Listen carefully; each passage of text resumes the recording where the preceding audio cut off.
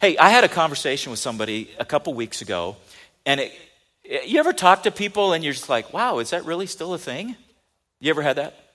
So I was talking with somebody, and as I was talking to them, I was just saying, hey, what's going on? And it's not horrible, but, and please don't be triggered. Can we have trigger warnings in church? Please don't. If it's possible today, just don't be offended by any of this. Instead, what I want you to do is be prepared. You know, my job as a pastor is to prepare you for works of service. Now, I'll be honest with you. As a pastor, I wish Jesus would do my job all the time. Does that sound weird? Now, here's what I mean. Wouldn't it be better if he was standing here preaching today? But he didn't do it that way. He's called me to do that, to prepare you. But even in your life, wouldn't it be better if he was there every moment, answering every question and solving every problem? Yes, he is. But he does it through you. He works through us. And yes, he does solve those problems. I get that.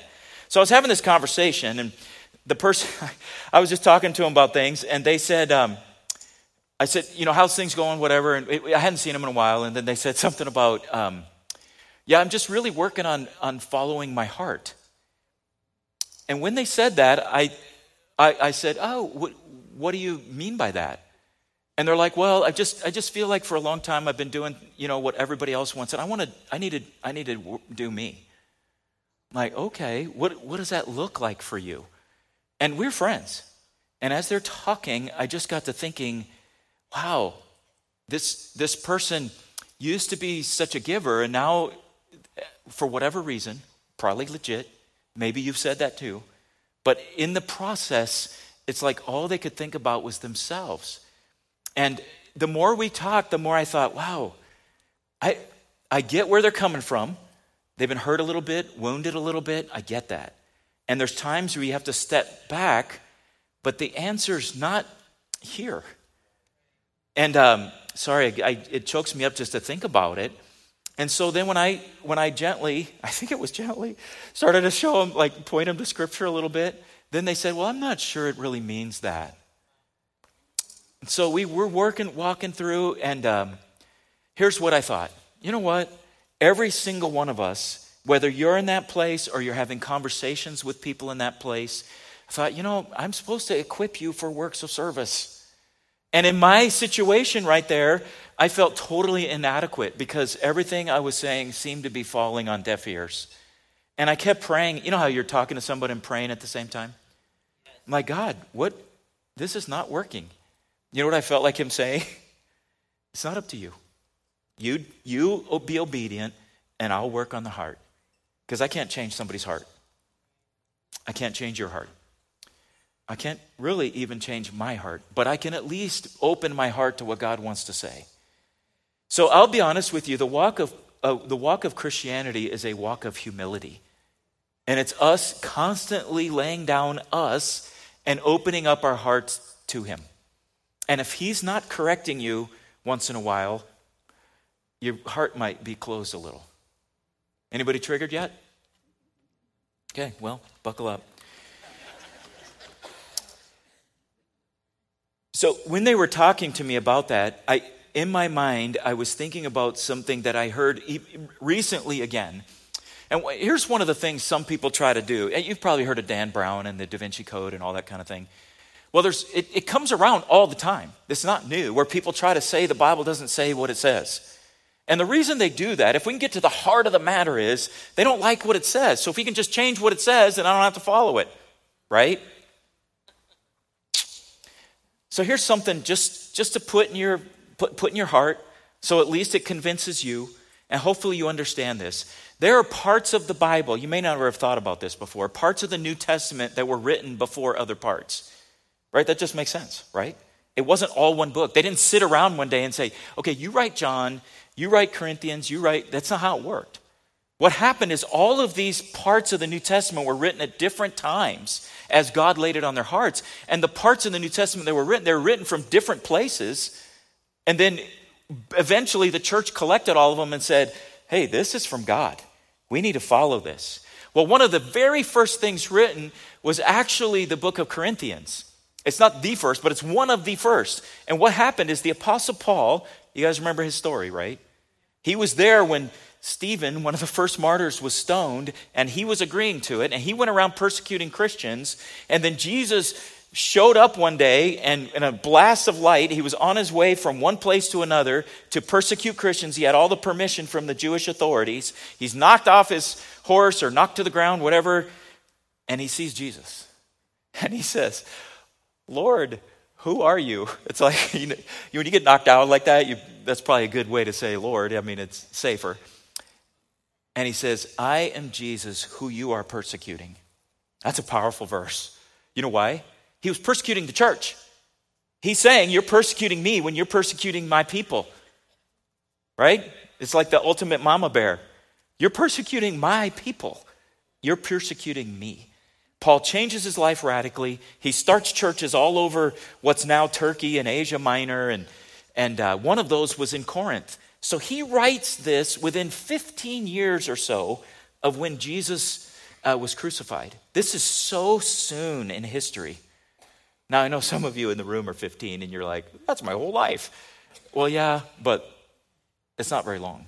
In fact, it's so soon that what Paul does when he writes this, he basically calls on people who are still alive, who would have been eyewitnesses at the time, to check his facts. We all hear about fact checkers today, where it's kind of a joke anymore, because like, who fact checks the fact checkers? Because they all have their opinion too, and whatever. It's like Swopes. You can't even trust Swopes. I mean, it's all whatever. But Paul literally says, check it out. People who were there saw this happen. So I want to read this passage to you so you understand this is legit the gospel. This happened. He says, now brothers and sisters, I want to remind you of the gospel I preached to you, which you received and on which you have taken your stand. The same thing was starting to happen then that happens today, where people start to drift from the gospel. And he says, by this gospel you are saved, if you hold firmly to the word I preached to you. Otherwise, you've believed in vain. For what I received, I passed on to you as of first importance. Here's the gospel, and he lays it out. That Christ died for our sins according to the scriptures. Got that? Some of you grew up in churches that repeated the creed. I almost wish we did that sometimes, because it's almost like we forget the steps of this. So here's the first part. Jesus died for our sins according to the scriptures, that he was buried and raised on the third day according to the scriptures, and that he appeared to Cephas, which is Peter, just different language, and then to the 12. You guys got that?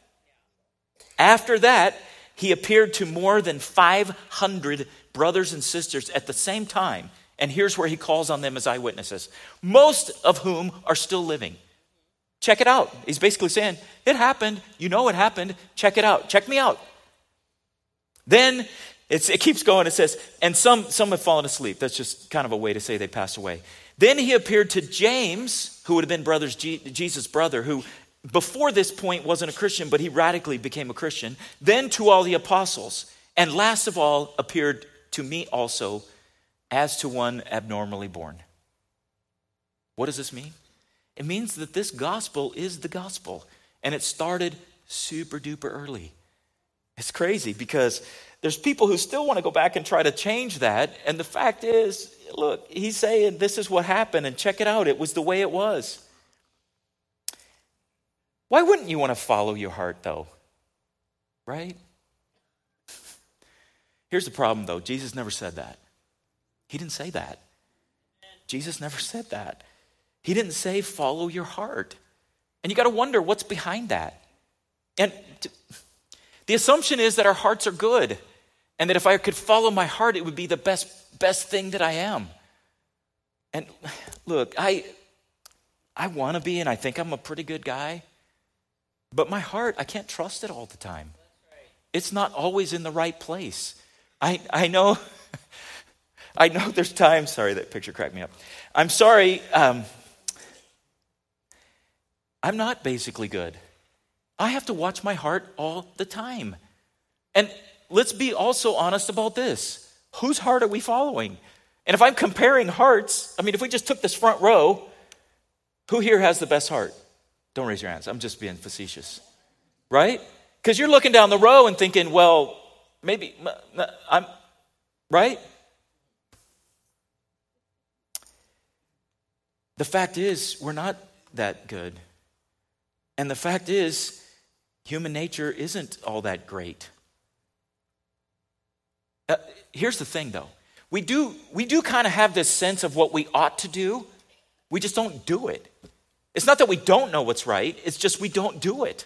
The fact is, our heart draws us away from what is right most of the time, a lot of times, and we have to filter. I don't know if you guys have had this situation happen where, you guys seen those videos like when someone's getting, usually it's a high school student getting their wisdom teeth out, and then they say all sorts of crazy stuff because they're on drugs, right? It's like the filter's dropped off, and so they start talking all crazy. You know what one of my worst thoughts is what if we didn't have the filter we have? People talk all the time about like special powers. Like if you could have special powers, what would they be, And every once in a while someone will say reading minds. No. And then they take a step back, well, wait a minute though.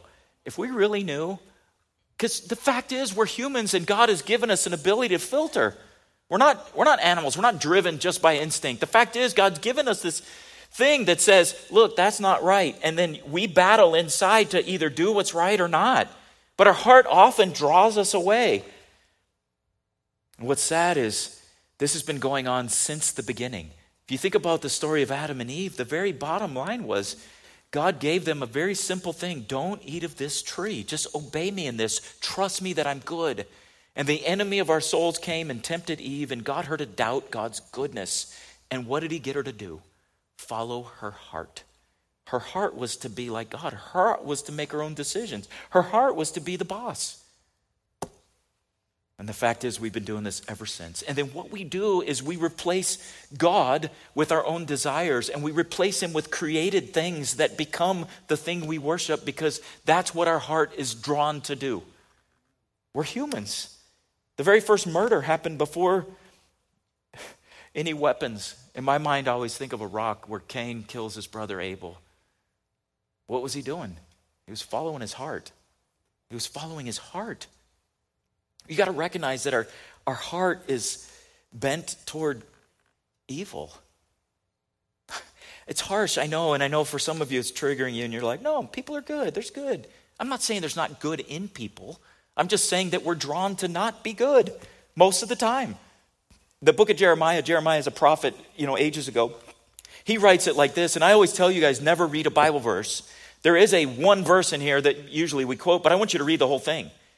Because it starts off in verse 5, it says, cursed is the one who trusts in man, who draws strength from mere flesh, whose heart turns away from the Lord. Because that's what we do.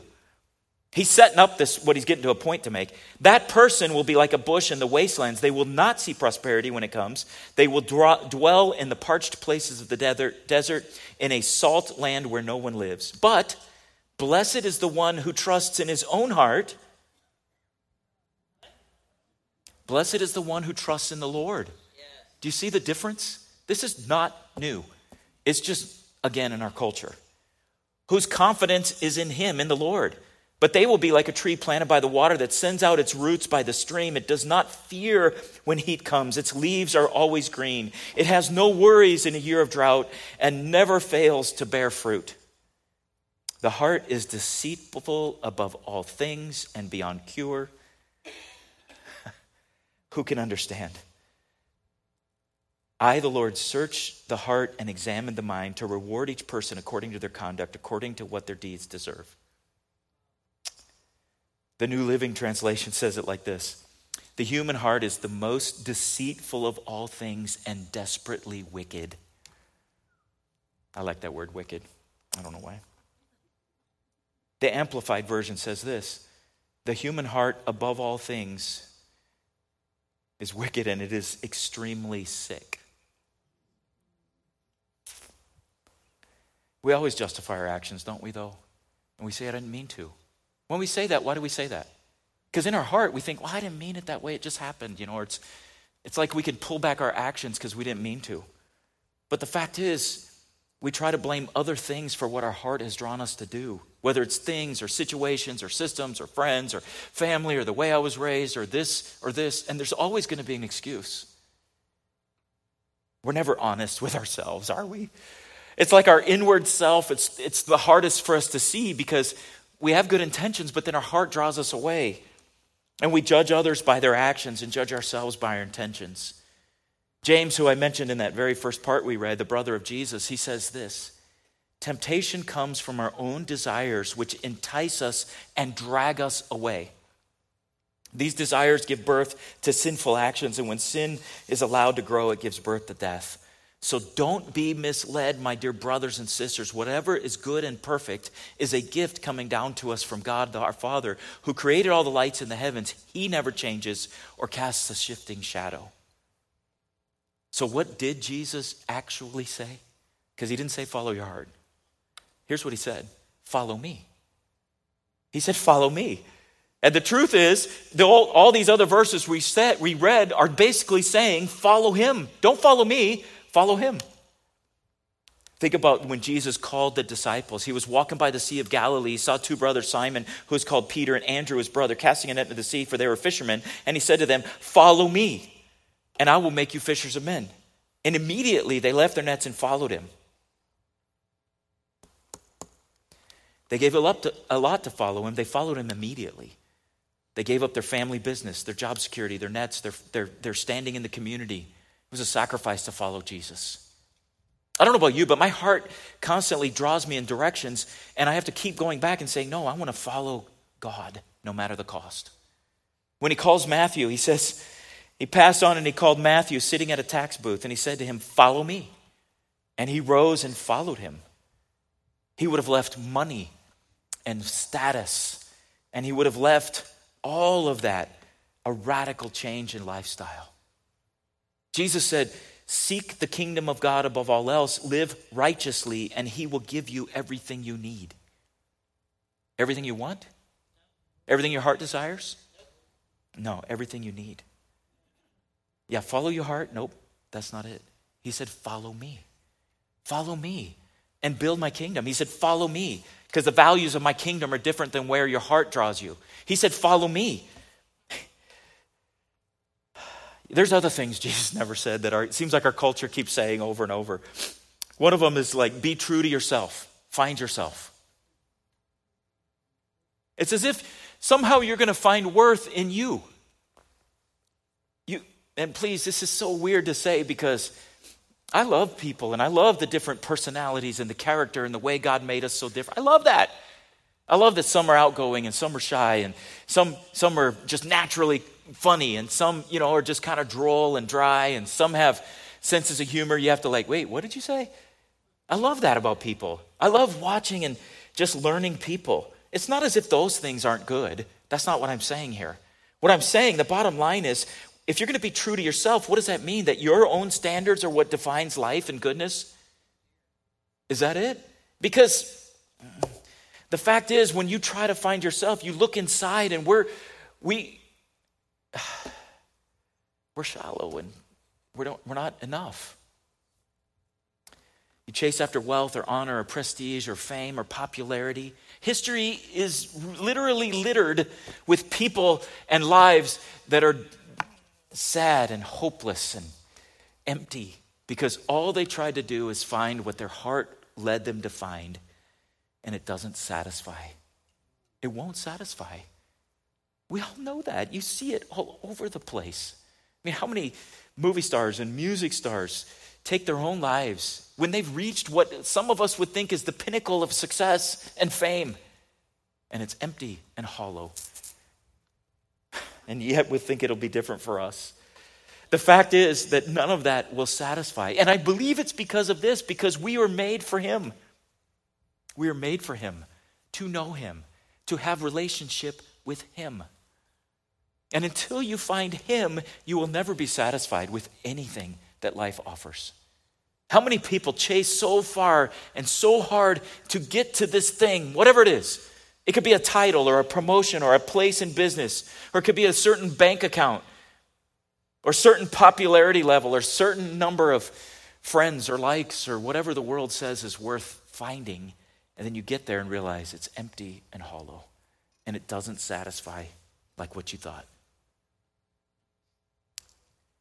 Our hearts pull away and we want to do things our own way, and it never satisfies. St. Augustine, he said it this way. He says, he's talking to God, "You have made us for yourself, O Lord, and our heart is restless until it rests in you."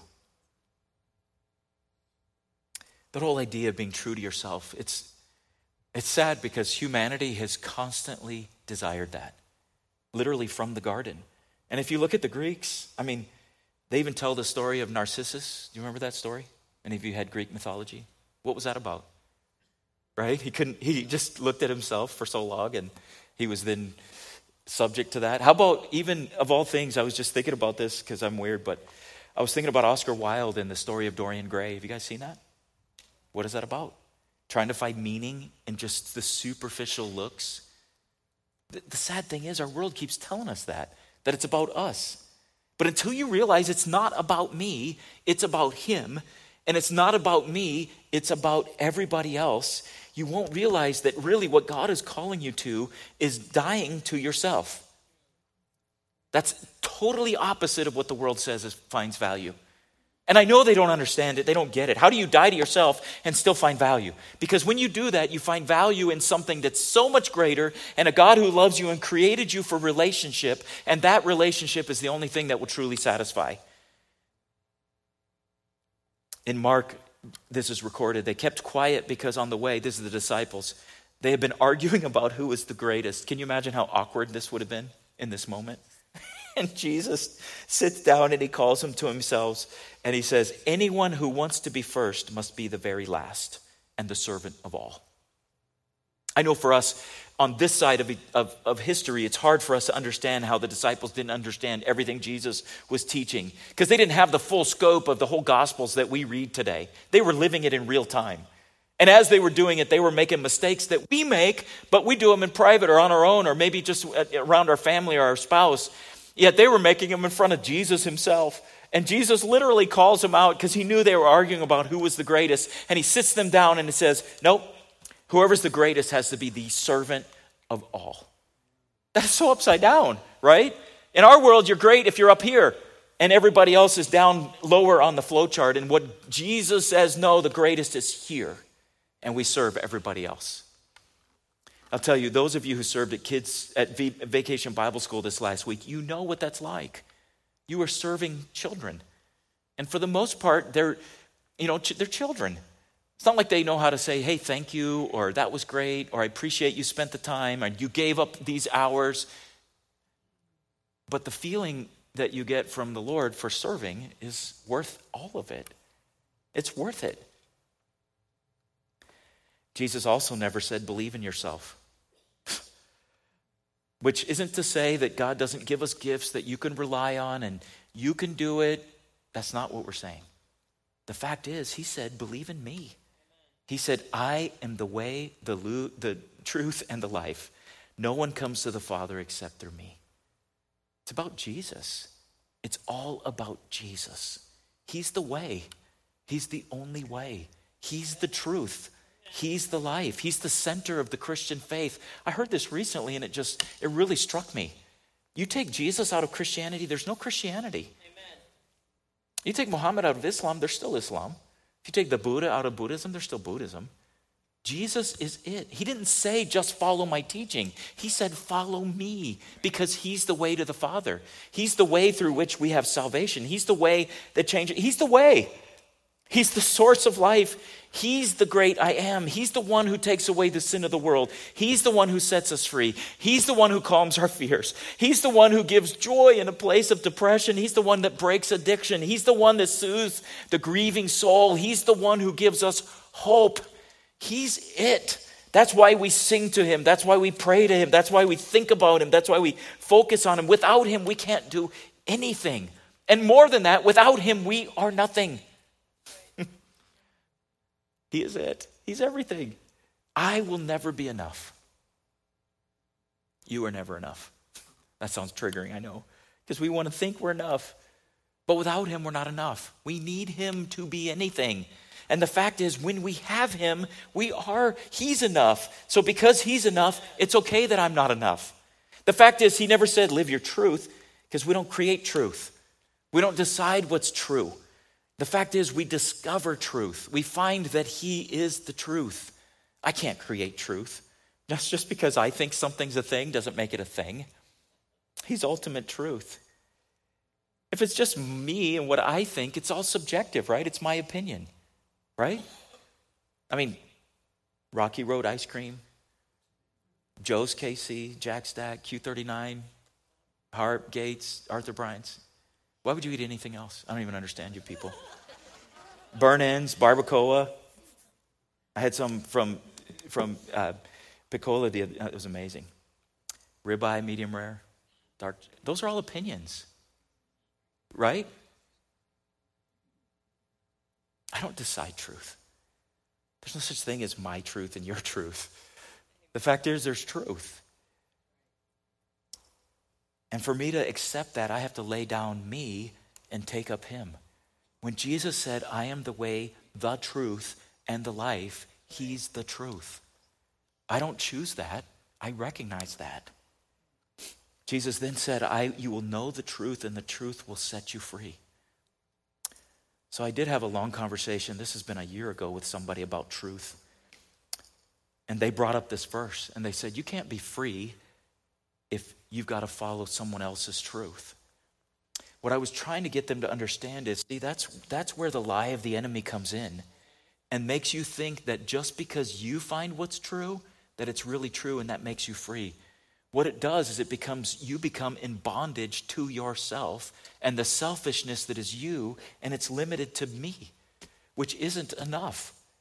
What Jesus meant when he said, you will find the truth and the truth will set you free. It will set you free to know him in a way that is so expansive you can never imagine. And to live beyond yourself. I'm not limited to just me anymore. I live a truth that is far greater than what I could ever as a human being determine or decide for myself. But it goes beyond me to the world that is so much bigger, to the universe that God created. And his truth is far more expansive than that. And he sets me free to be who he created me to be. If I'm just determining that, it's so limited on what I think it is. And I don't even know what's beyond what's able. But what he does is he empowers us to live beyond what we think we can be to something far greater and things you would have never thought of before. He makes you free to do and say and try things. Pastor Jeremy mentioned it in our pre-service meeting with the volunteers, talking about how the Spirit enables us to go beyond what we think we could do. Whether it's something like just maybe sharing faith with kids in El Salvador, or for maybe you talking to somebody, or maybe a calling that he puts on your life that is greater and more expansive than you could ever do on your own. You're free. I'm not limited to what my mind can create or who I am. I'm going to skip down to the very last one.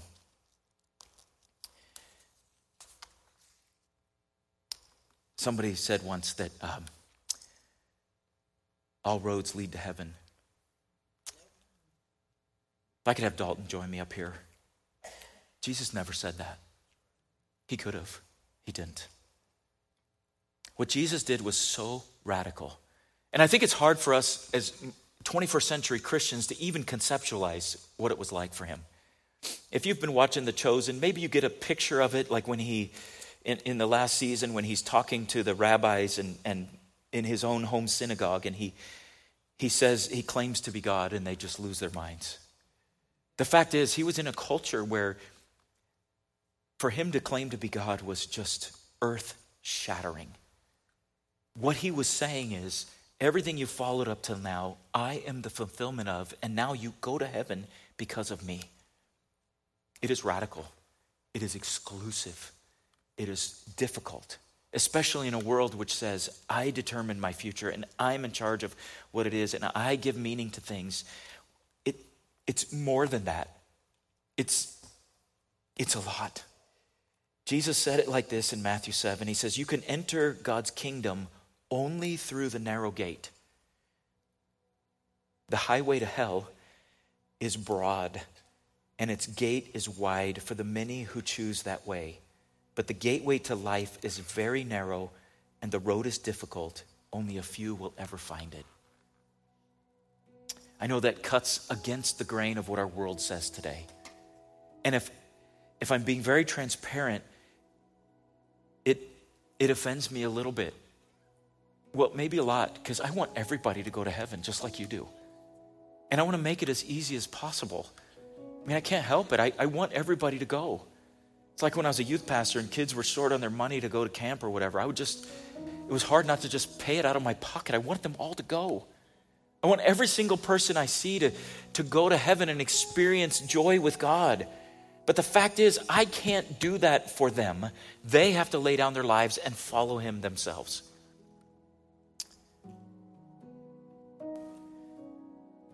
I know how triggering this is for somebody in this room. I'm going to lay out for you what he's offering you today. And this isn't just for those who've maybe not followed Christ. It's for each one of us as Christians, because we do this every day. He says, take up your cross daily.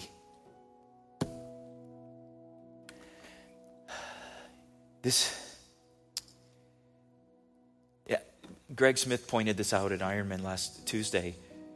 When in Jesus' day, it wasn't that people hadn't been crucified until him. The Romans used it all the time, mostly for slaves and people who would do revolts. And the way it worked is you would carry the crossbeam through town and they would mock you all the way through town. We don't really do that today, right? But if you saw somebody walking through town with their crossbeam, the cross, you knew, right? What did you know? You know that they were a criminal, that they had been sentenced to death. You know that they were going to die an agonizing death. And there's no getting away. There's Roman soldiers everywhere. You knew that was where they were going. So when Jesus said that as Christians we're supposed to pick up our cross daily, what he was saying is this is a very public proclamation that you do not live for yourself. He himself, when he said that, had not been crucified, but they all knew what he meant. Now we know even more. Here's what he's offering you. His life for yours. Who's in? You're giving up your life for his. You're giving up your values for his. You're giving up what matters to you for what matters to him. You're giving up your selfishness, your choices. You're giving up what you think you need for him. And what he says to you is, yes, it's a huge trade, but I promise you, you will be free.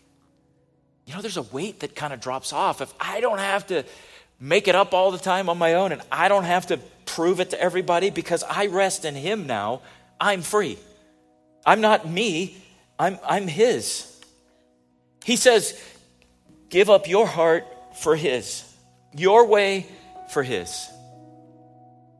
I'm going to ask you to shut your eyes, everybody in the room, Christians or not. I know that there's probably somebody here who maybe this sounds like a crazy choice that I'm offering to you today. But the fact is, it's the choice we're offered, and every one of us are offered every day. Every day you wake up is a gift from God, and you choose every day, am I going to live for me or am I going to live for him? And for each of us, it's different what that means to live for him. I mean, it's different for everybody. For some of you, it means maybe a financial cost. For some of you, it's a social thing where you're not with your people, but instead you reach out to someone who's in need. And maybe it's that, we're not back in school yet, but when you're in school and it's that one person who's by themselves and nobody hangs out with, but you choose to give to them that day. Maybe for you, it means you give up an offense because Christ forgave you, and that means that you forgive those people who don't deserve it, but you forgive them. Or maybe that one person who keeps coming to mind every time I mention forgiveness because you still haven't been able to forgive, but God calls us to forgive. And Jesus says, take my cross daily and walk for me. It's a big sacrifice, I know. Let me ask though, if there's anybody in the room, maybe you haven't walked with Christ yet, that you haven't yet surrendered to him, but today you want to do that. I didn't make it easy today, but I didn't intend to. He never wants you to follow him without choosing what you're choosing. He wants you to know the cost. Jesus at one point said, it's like the builder who builds without knowing the cost and can't finish, and everybody sees that they didn't count the cost. He wants you to count the cost. Following him is not cheap. It's not easy. But oh my goodness, is it freeing. And it's joyful. So I'm just curious if there's anybody that you would want to follow him today. If you just raise your hand, we'll pray with you. I do see the hand. I appreciate that honesty. Anybody else that you'll walk with him today? You'll say, I give up my way for yours. All of it. Anybody else? I do see the hand. I appreciate that honesty. I see that one too. Thank you for your honesty. Let's do this together. Would you all pray with me? I'm gonna pray a prayer. What I'd like is for you just to repeat after me. And I'd like everybody in the room to do it. Those of you who raised their hand, and there were a few, I just want you to pray it and mean it for real. And this isn't, all we're going to do is just tell God that we're sorry for what we've done that's wrong, ask him to forgive us, and tell him we want to give up our lives for his. That's a simple thing. So if you would just follow me in this prayer and pray with me. Father God, I'm sorry for what I've done that is wrong. I need your forgiveness today. Please forgive me. Make me new. I trade my life for yours. I will follow you now. In Jesus' name. I'd like to ask one more question with your eyes closed. I know most of you in here are Christians. You've been Christians for different amounts of time, some of you for many, many years. But I'm just curious if anybody in here today, as you've been listening to this today, that it's kind of moved on your heart because, it's moved on my mind preparing this. And I'm just curious, with just heads bowed, eyes closed, just really between you and God would say, God, I need to lay down, I need to take up your cross and follow you better. Can you help me with that? That's what I want to pray with you. Anybody like that? Lots of hands in this room. I appreciate your honesty. Would you stand with me? We have people who are ready to pray with you. Staff and spouses and board and spouses and part of the prayer team. If you would just come forward really quickly. What I would like to do is, if you want someone to pray with you about any of the things that we've mentioned here today, we want to pray with you.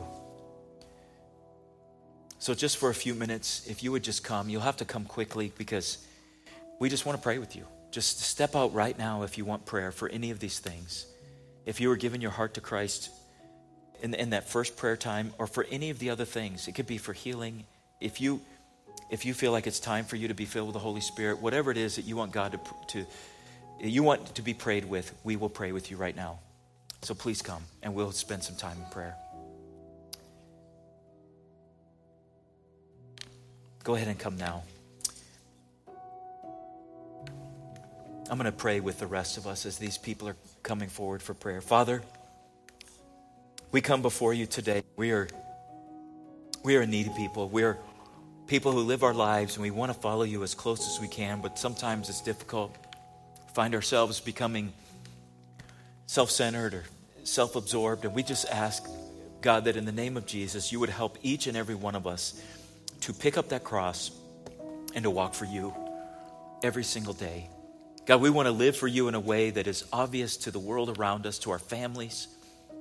Father, I pray for those who we encounter who are kind of struggling. Maybe they're in the world, or maybe they're believers who are struggling with the world, and hold these ideas that are so attractive, these ideas about following our hearts and living for ourselves. God, I pray you will help us as we love them and interact with them. I pray you will help us to have the right attitudes, and that as we talk to those people, you would give us the right questions to ask and the right things to say in the right moment, that you would use us and you would help us to communicate your love and your truth with everybody that we encounter.